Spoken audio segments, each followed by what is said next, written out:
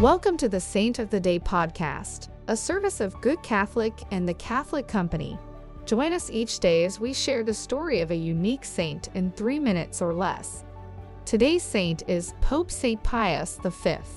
Pope St. Pius V, who lived from 1504 to 1572, was born as Antonio Ghislieri to a poor yet noble family in Bosco, Italy.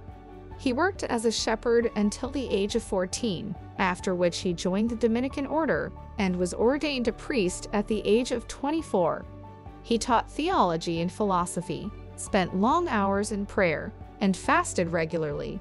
Due to his great intelligence and reputation for holiness, he rose to a number of prominent positions in the Church, including inquisitor and bishop. In 1565, he was elected pope and took the name Pope Pius V. As Supreme Pontiff, he was a great reformer and worked to implement the decisions of the Council of Trent following the Protestant Revolt. He reformed the clergy, supported the foreign missions, published a catechism, revised the breviary and missal, and named St. Thomas Aquinas a doctor of the Church.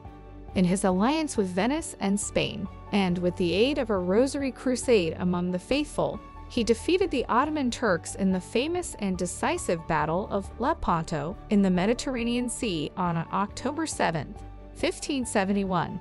This miraculous victory saved Europe from being ruled by the Ottoman Empire.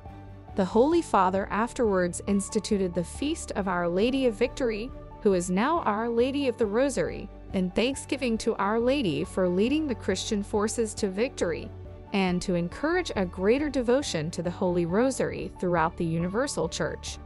For this, he is known as the Pope of the Rosary. His feast day is April 30th. Say a prayer for our Pope. Pope St. Pius V, pray for us. Thank you for tuning in. This is a Good Catholic podcast. If you liked what you heard, check us out at goodcatholic.com and make sure to subscribe to our YouTube channel.